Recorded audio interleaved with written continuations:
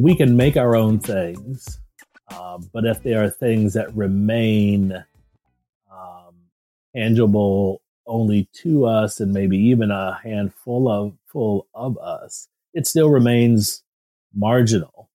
That is Charlton McElwain. On this episode of New Books in Technology, I'm your host, Jasmine McNeely.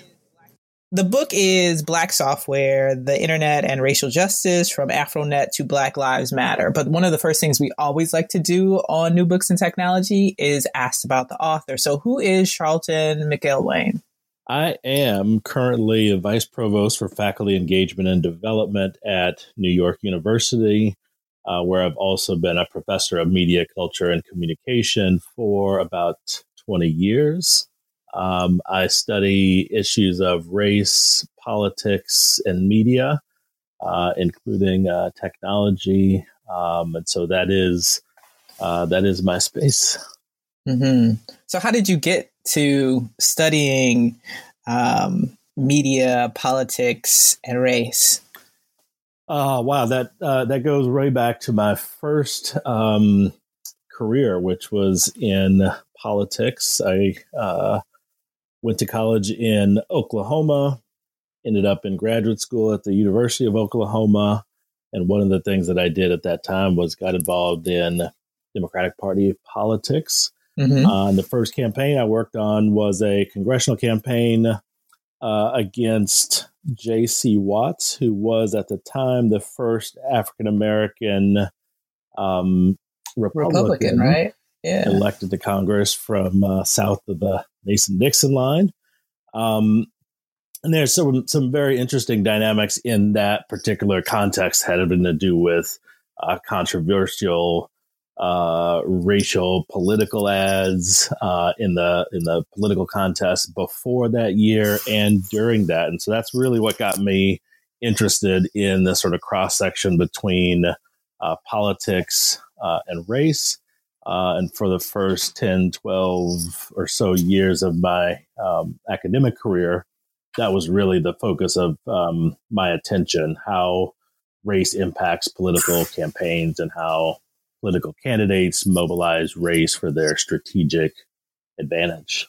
How did you move into the race and technology, or race and internet and politics space? That was a long development for me. So it really began as I was finishing a first book called Race Appeal, which was about those issues of political campaigns and race. And what I started to find, and this was 2008, 9, 10, was that the people that I was conversing with, the people that were interested in issues around civil rights, political campaigning, equal opportunity, were all moving into this digital space. That's where the work was happening, even amongst my academic colleagues and peers who were on social media and digital networks, talking about their work, making connections to policy communities, to activist communities. And so for me, I was reluctant to come into that space and, remember first getting on Twitter and thinking, why would anyone use this channel? What is it for? It seems like an absolute waste of time. But I started to become interested more so in the medium itself and in the technology and what it had and what it offered for the kind of political action, political organizing that I would see happening. This, of course, is around the same time that you have the Obama election. And so the outpouring of electoral action, as well as all of the racial dynamics that were at play, and the real sort of first time in a highly engaged way, excuse me, where digital media, the internet, data in a very big way were playing a role in that election. So that's how I got started. But for me, I had to what that meant was retool a bit, because this was not a space that I was familiar with. I was not a technology person in terms of what I'd studied. And so it took me a few years of just reading, exploring, learning new things about how to, at least in a rudimentary way, learn how to code, learn how to collect and read different kinds of data.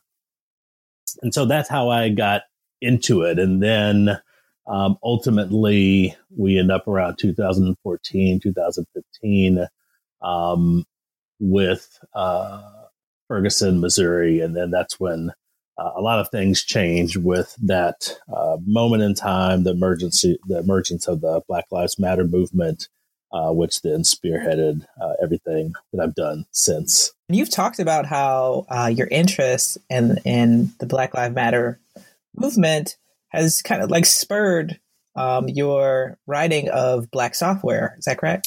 Absolutely. It was the sort of moment. And so, like many of the rest of us, that movement, kind of took me by storm.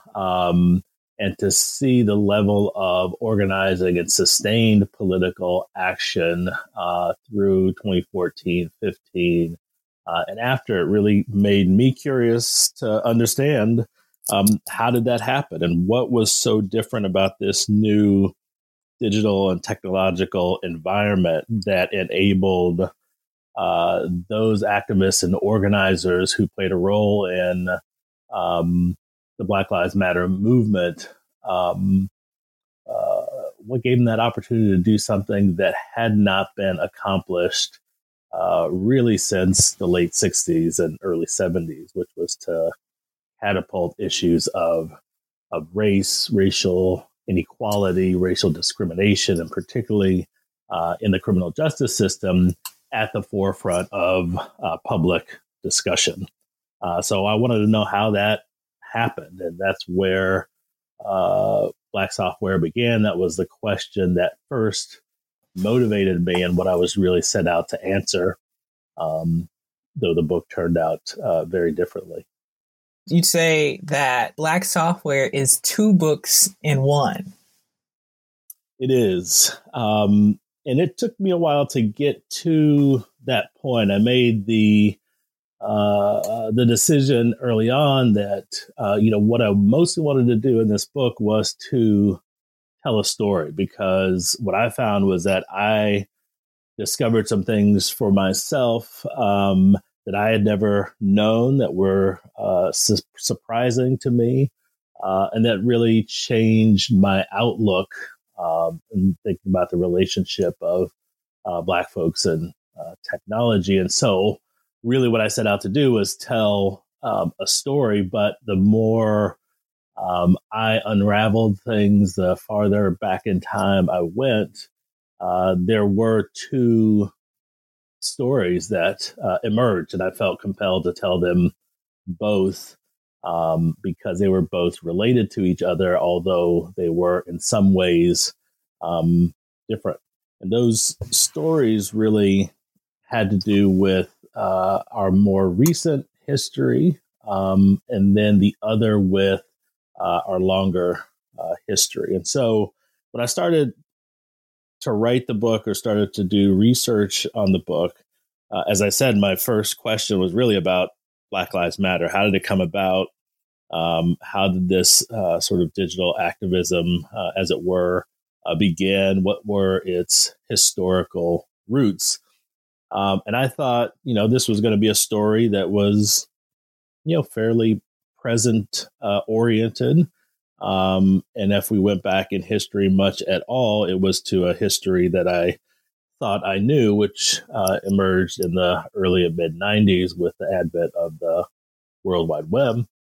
And I remember when the moment when that all changed. So the first sort of discovery, if you will, for me was to find a whole host of African Americans in the early 90s, mid 90s, who really played a central and outsized role in the development of what we know now as the internet.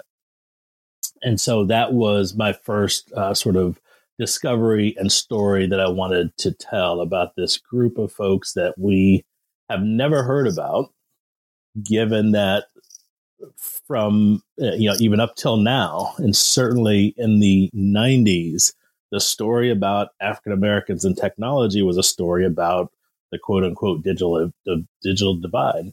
The story about Black folks who did not have access to, or much less using, new internet technology, and the disconnect between Black folks and white folks in their use of technology. And so our story, our narrative, historically is really about Black folks who don't have access and had nothing to do with that time and that technology. And so to discover a world where that was entirely different, to discover that, number one, that millions of African Americans had access to computers, had access to modems, were using them at their homes.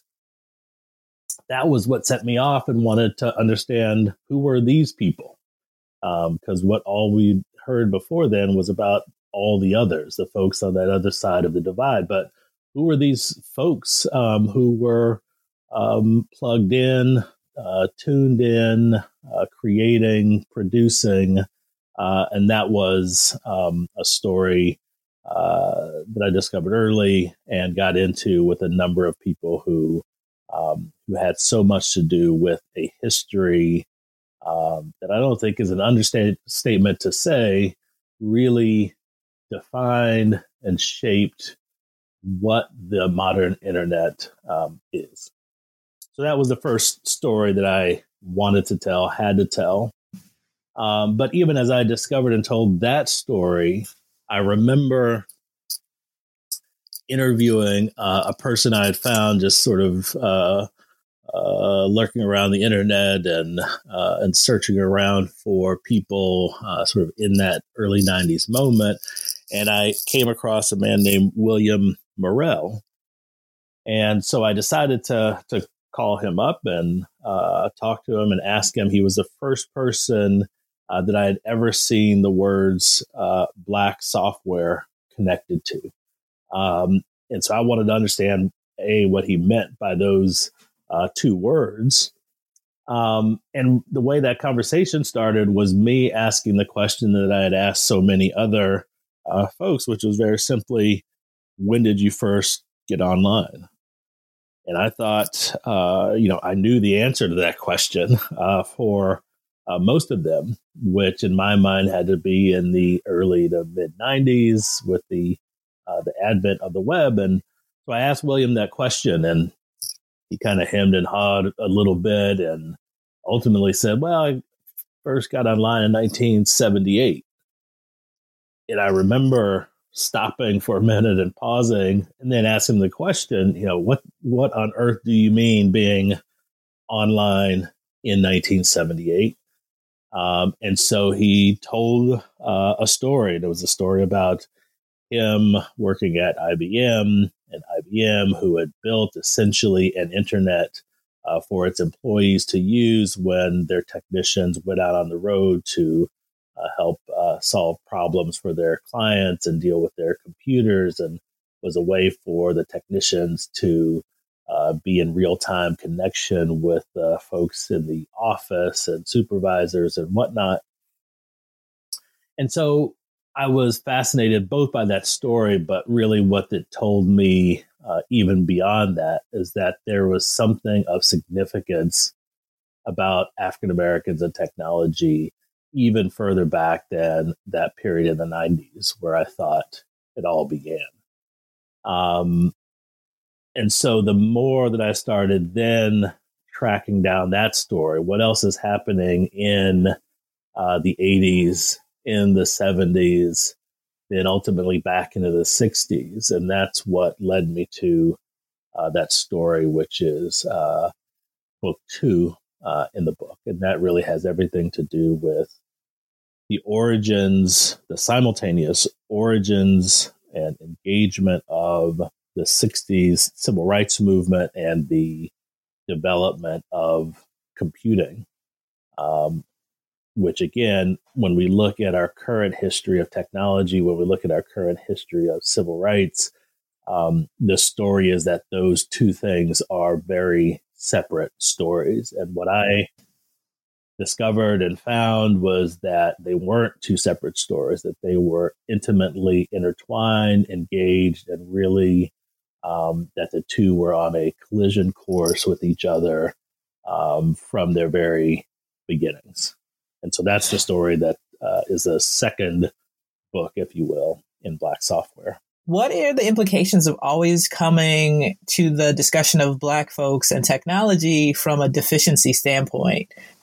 Yeah, I think that's a great question. And I think that deficiency and Andre and I talk frequently about this, and it's one of the reasons why his book is so fascinating as well, is that when you start from that deficiency perspective with respect to Black folks and technology, you simply miss a giant, not just a story, but a history. We've told ourselves that this thing called the internet developed in the absence of Black people, when the actual reality is that it developed because of Black people and because of Black people's cultural engagement with this technology. And so you can't see that. And when someone like Andre focuses on something like a Black Twitter in the present and stretches out its cultural production, its cultural context back through and connecting to the moment of Black blogging that came before it, and all the things that were happening in the early 90s in terms of Black cultural production and online spaces. That's so foreign to people because that is part of our history that we do not know. But what we can see in many areas of contemporary digital life is the imprint of Black people, of Black culture. And so one has to ask, where did that come from? It did not come from just nowhere.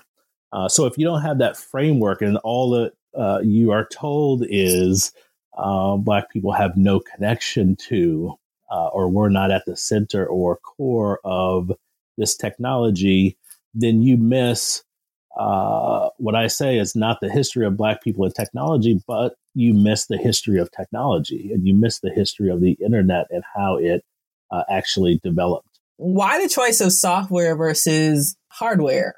Yeah, this was the titling and the concept of this really started with that conversation with William Morrell. So, Black Software, the first time I had ever seen those two words together was on a site by William Morrell that, was very old when I sort of found it. And it started with, and what I was trying to figure out when I first talked to William was, what did you mean by that term?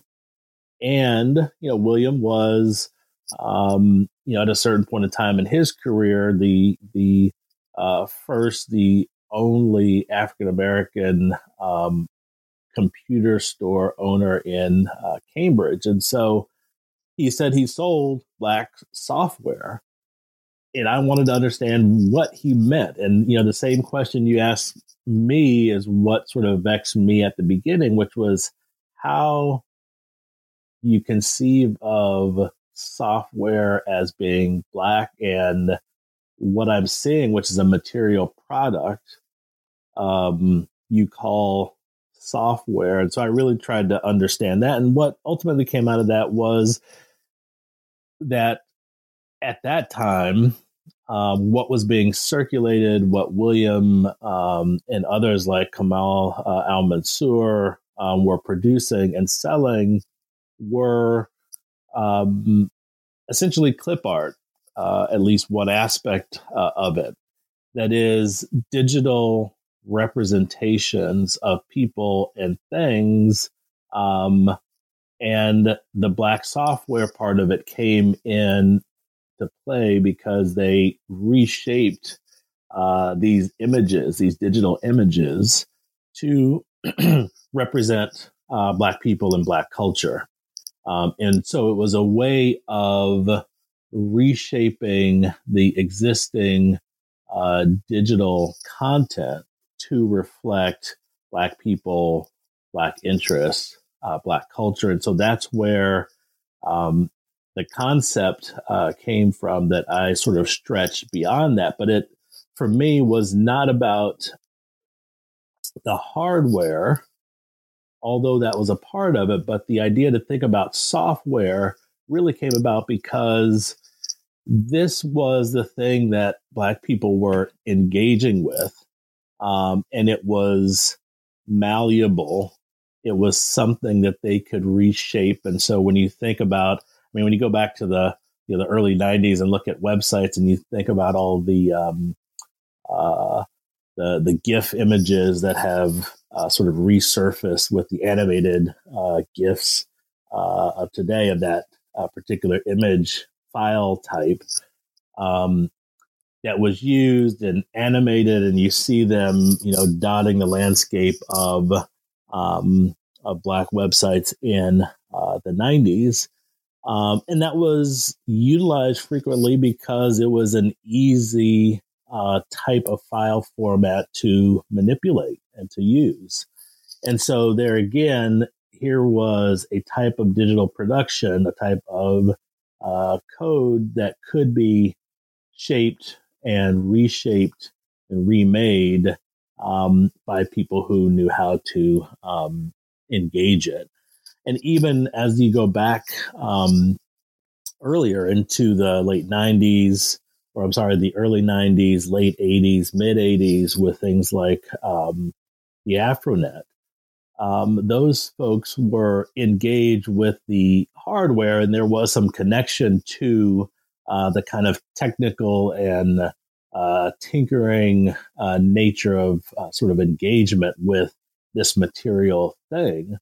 But what people were actually engaging with when they were connecting to other systems in the network, when they were connecting to other people in this distributed network, was the stuff, the content, the files, the code, the images that were being shared, sometimes some very, very, very rudimentary video, the text, all of which was a product of software.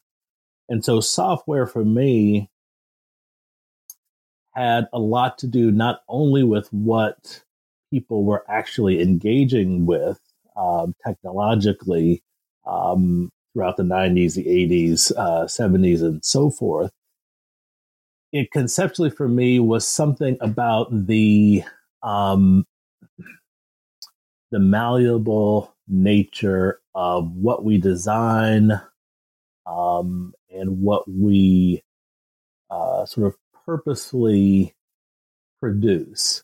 And to think about those things as being able to be influenced and shaped based on any one person's or group of people's interests. And so that concept for me then carries over back as we go to that sort of origin story, if you will, of Black software in the early 60s, to think again about not so much the computer, the hardware itself that starts to get developed in earnest in the early and mid 60s, but what we are doing with those computers, which was had everything to do with software. And so as the story shifts from what are Black people doing to produce, engage, to connect to other Black folks across the country and across the world in the 80s, the 90s, and beyond, to ask the question in the 1960s, as computing is really starting to sort of take off and be developed and utilized amongst the public and in private settings, professional settings, government settings, to ask the question, how are we using this? That question was a software question, not a hardware question, because it had to do with what are we coding these new computers to do? What are we programming it to be able to do? What problems are we enabling it to solve? And all those questions were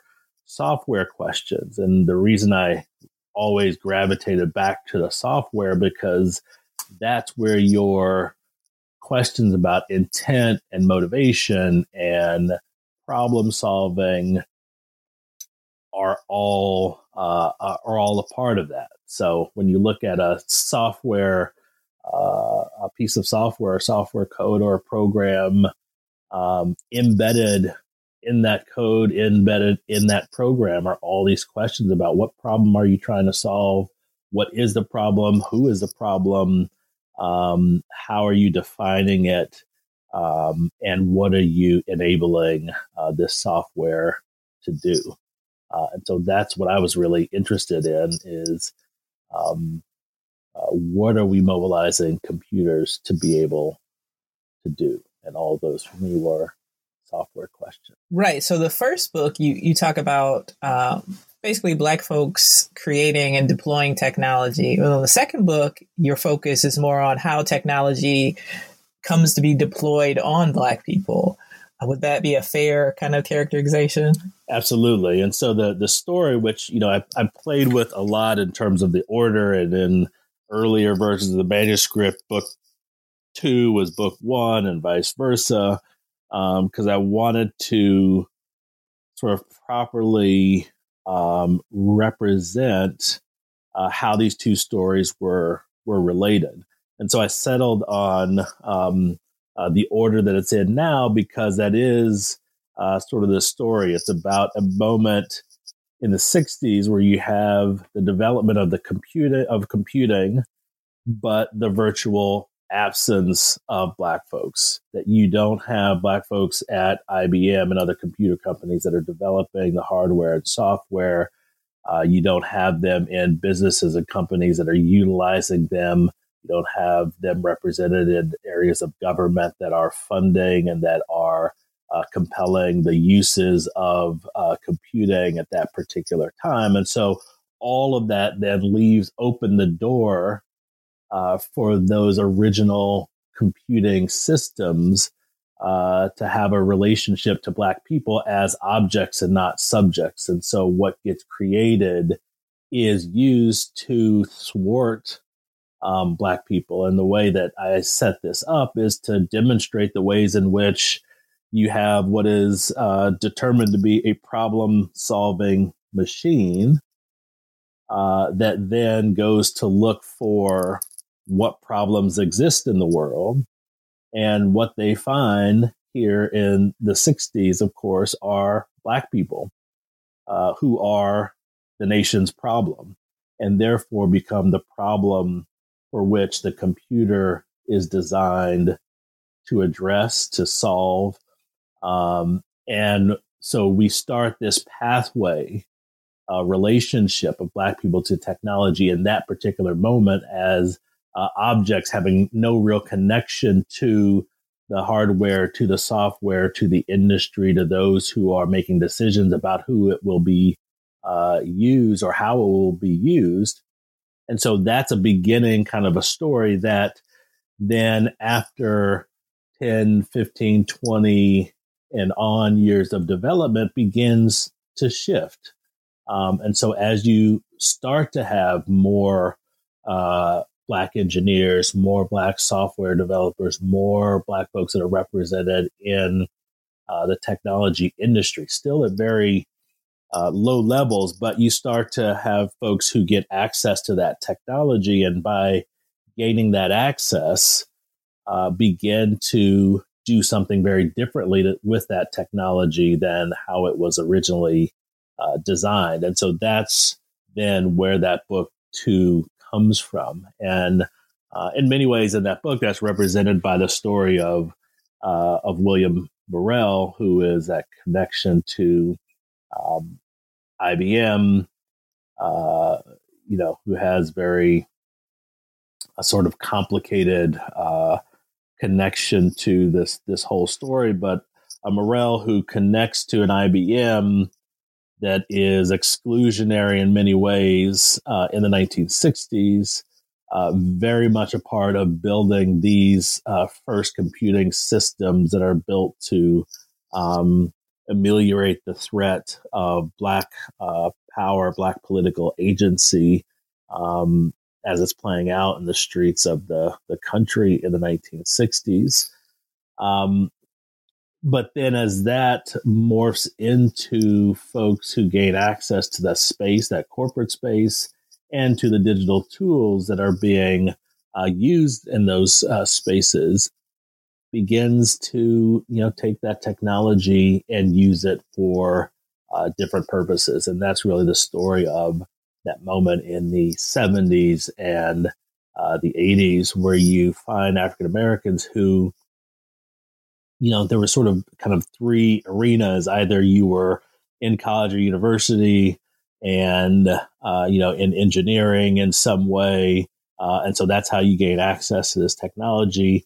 More often than not, it was folks like William Morrell who went to go work at IBM and gained access to that technology as a technician working for that company. And others were groups of folks who gained access by working for the federal government and had jobs that were jobs that gave them access to and experience with that technology. And so that story then begins to change as Black folks more and more gain access to that technology and are, again, back to the software question, able to access and think about technology, which is something that is malleable and something that they find they can use for their own purposes, to create community, to connect to other folks, so on and so forth. So that's how those two stories are connected, very much as you defined it, a story about how technology works on and certainly against Black people in its origins, and then how that changes to Black people gaining access to and power over that technology to use it and create things that are for us, that are by us, that are things that further our interests. You frame the major question in the book as, will our current or future technology allow us to basically ever defeat white supremacy? And so my question to you is, like, looking at where we are right now with technology, so many movements, so many protests using technology, changing technology, going after tech companies that are misusing and governments who are misusing technology. Are we looking at an answer to that question? And if so, what do you think it is? It's a good question, and usually depends on the mood I'm in at the moment in terms of how I answer. But I'll be honest and frank. I set that question for me is the crux of the book, and it really has everything to do with that origin story and its juxtaposition to that story later about Black hobbyists and producers and so forth. And the story is this: if we start with the premise, as I do, that computing technology was explicitly designed to thwart Black people, Black power, Black interests. Not just as an afterthought, not as an unintended consequence, not as an inadvertent consequence, but a central design. So that's the origin. And if that is the origin, and that's how things play out from that moment in the 60s on, that is for computing, computer software, computer hardware, and all of its manifestations to be a check on Black agency, Black power, Black representation, Black political participation, then one has to question if it will and can ever be anything different. Black Lives Matter was that moment that made me think, that made many of us think, this is realistic. It is realistic to think that we can utilize, design, make, and mobilize this technology to fight the power, as it were. And Black Lives Matter was so exciting. It was so galvanizing. It was so moving as a movement because it showed us that possibility as a real possibility. But the question that I leave off with at the end of the book is that question: is this the pinnacle of our power, our digital, our technological power? And if it is, I think that does not bode well for that future. And so here's just one example of what I mean, which we've all sort of recognized now as we look back and reflect on those days in Ferguson, and then in Baltimore, and so many other places across the country where Black women, Black men were killed. The violence that was meted out against them by law enforcement, and so forth. And we fought back in the streets, and fought back using those digital tools. It was not long after we started moving or mobilizing those tools, Facebook in particular, and sort of organizing a lot of the movement and protests, organizing for Ferguson, Twitter, of course, for much of the rest of it, and the distributed protests that happened across the country. It was not long until you found law enforcement that had infiltrated those networks, that were using social media data to surveil activist activity, in some cases to find people from Ferguson, from Berkeley, from New York City, Baltimore, who were on the streets, that they then would go back and apprehend and arrest because of their involvement, and the knowledge of their involvement that they got from the social media networks. And so my point is that while there may be a temporary moment in which we mobilize technology towards these liberatory ends, there always seems to be the inevitable course correction. And that course correction that basically resets that relationship, that says these are technologies that were not meant for you to be in control of, to own, and to work for you. You found a way to sort of do that and to mobilize that for a moment, but we're back, and we're back in control now. And we own this, we control this, we will ensure that it continues to get used for the purposes of maintaining a particular racial order, and thwart your and our ability to do otherwise. So it's, in some ways pessimistic, and in some ways, sometimes I read that question that I lay out as a rhetorical one, because I don't see a different way that this happens or functions. On the other hand, it is a question that points to some possibility, and points to the possibility that if something like Black Lives Matter can happen, then surely there is at least some possibility that something even more powerful, even more revolutionary can happen. And so leaving out that hope, that possibility, I think is important. Number one, because it's real and it's evident and it's out there and we can see it. But at the same time, having the guarded optimism, the caution to know that computing was, in a very real way, designed to work against us and not for us. To follow up with that, some folks give a very flip answer, and that is the solution is that we build our own stuff, right? What is your take on that idea?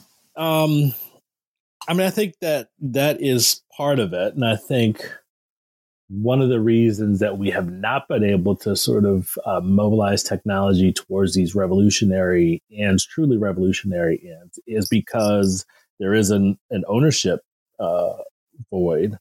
And that's one of the stark contrasts when we look at that moment, albeit brief, in the early mid-90s, where Black folks owned stuff in this digital space that all seems to have virtually disappeared since. So I think ownership is one of them, and it is a challenge. And you can look out on the world of Black tech entrepreneurship and see the ways that Black entrepreneurs struggle to produce things, to gain a foothold in a market, to profit. So I think that's, that is a real challenge. But it's not, I think the difference is not just about making our own stuff. It is about, I guess I would have to say, something like control. And when you think of the magnitude of the systems that are out there, your Googles of the world, your Microsoft, your Facebook, your Twitters, etc., that really control so much of our lives. It's hard to see how simple production and creation, which we've always done as a community and have had a sort of an outsized role in. What we haven't had is that sense of prominence and power, or even domination in a way, and domination in a market context, in a financial context. And so I think that is the ownership challenge, the ownership handle. So ownership is one thing, but then going from simple owner to being a major player that influences and controls in a way the trajectory of not only the technology, but the culture and the behavior that goes along with that. I think that's where the gap is, and I think it's an extraordinary gap. So, what do you hope people take away from Black Software? I want people to know, first and foremost, that when we look out on this thing that is what we are immersed in today, this internet and everything that is connected to it, our whole digital environment, for people to know and realize that Black people are as much a part of the history of that medium's development as are the white folks that are typically held up as its heroes. When you read, popular books about the internet, you just see a litany of white folks and white men in particular. And these are the folks we hold out as the creators, the innovators, the people who originated these technologies and the hardware and the software, and that's who we build up. And I think what we miss is the fact that Black people shaped that technology, in many ways more than those folks that we hold out. And so, what I mean by that is, up until the early 90s, the internet was, a bunch of, pipes and cables and hardware, and a place where average folks had no connection to and no reason to utilize it. And even when the World Wide Web came online, there was nothing there. And there was no connection. And so as this thing moved from government and sort of government and private enterprise tool to a public commercial tool that needed masses of users, we only made that transition because of Black people. That Black folks were the cultural producers in that space that made the internet something that people wanted to come to, that there was content that was exciting, that was new, that was engaging. And that is what we built. And if we look at the internet today, where everything is about that engagement, that excitement, that attention, and we see that as a real driver of the digital economy, that is something that we are directly responsible for. So first and foremost, I want us and I want people to know that we are here, that we were there when this stuff was created, that we have a giant role, even if it is untold and uncelebrated, that it should be. And the second is really, as we think about all that we have done and can do with these technologies, I want readers to be realistic about the possibilities and the limits of this technology.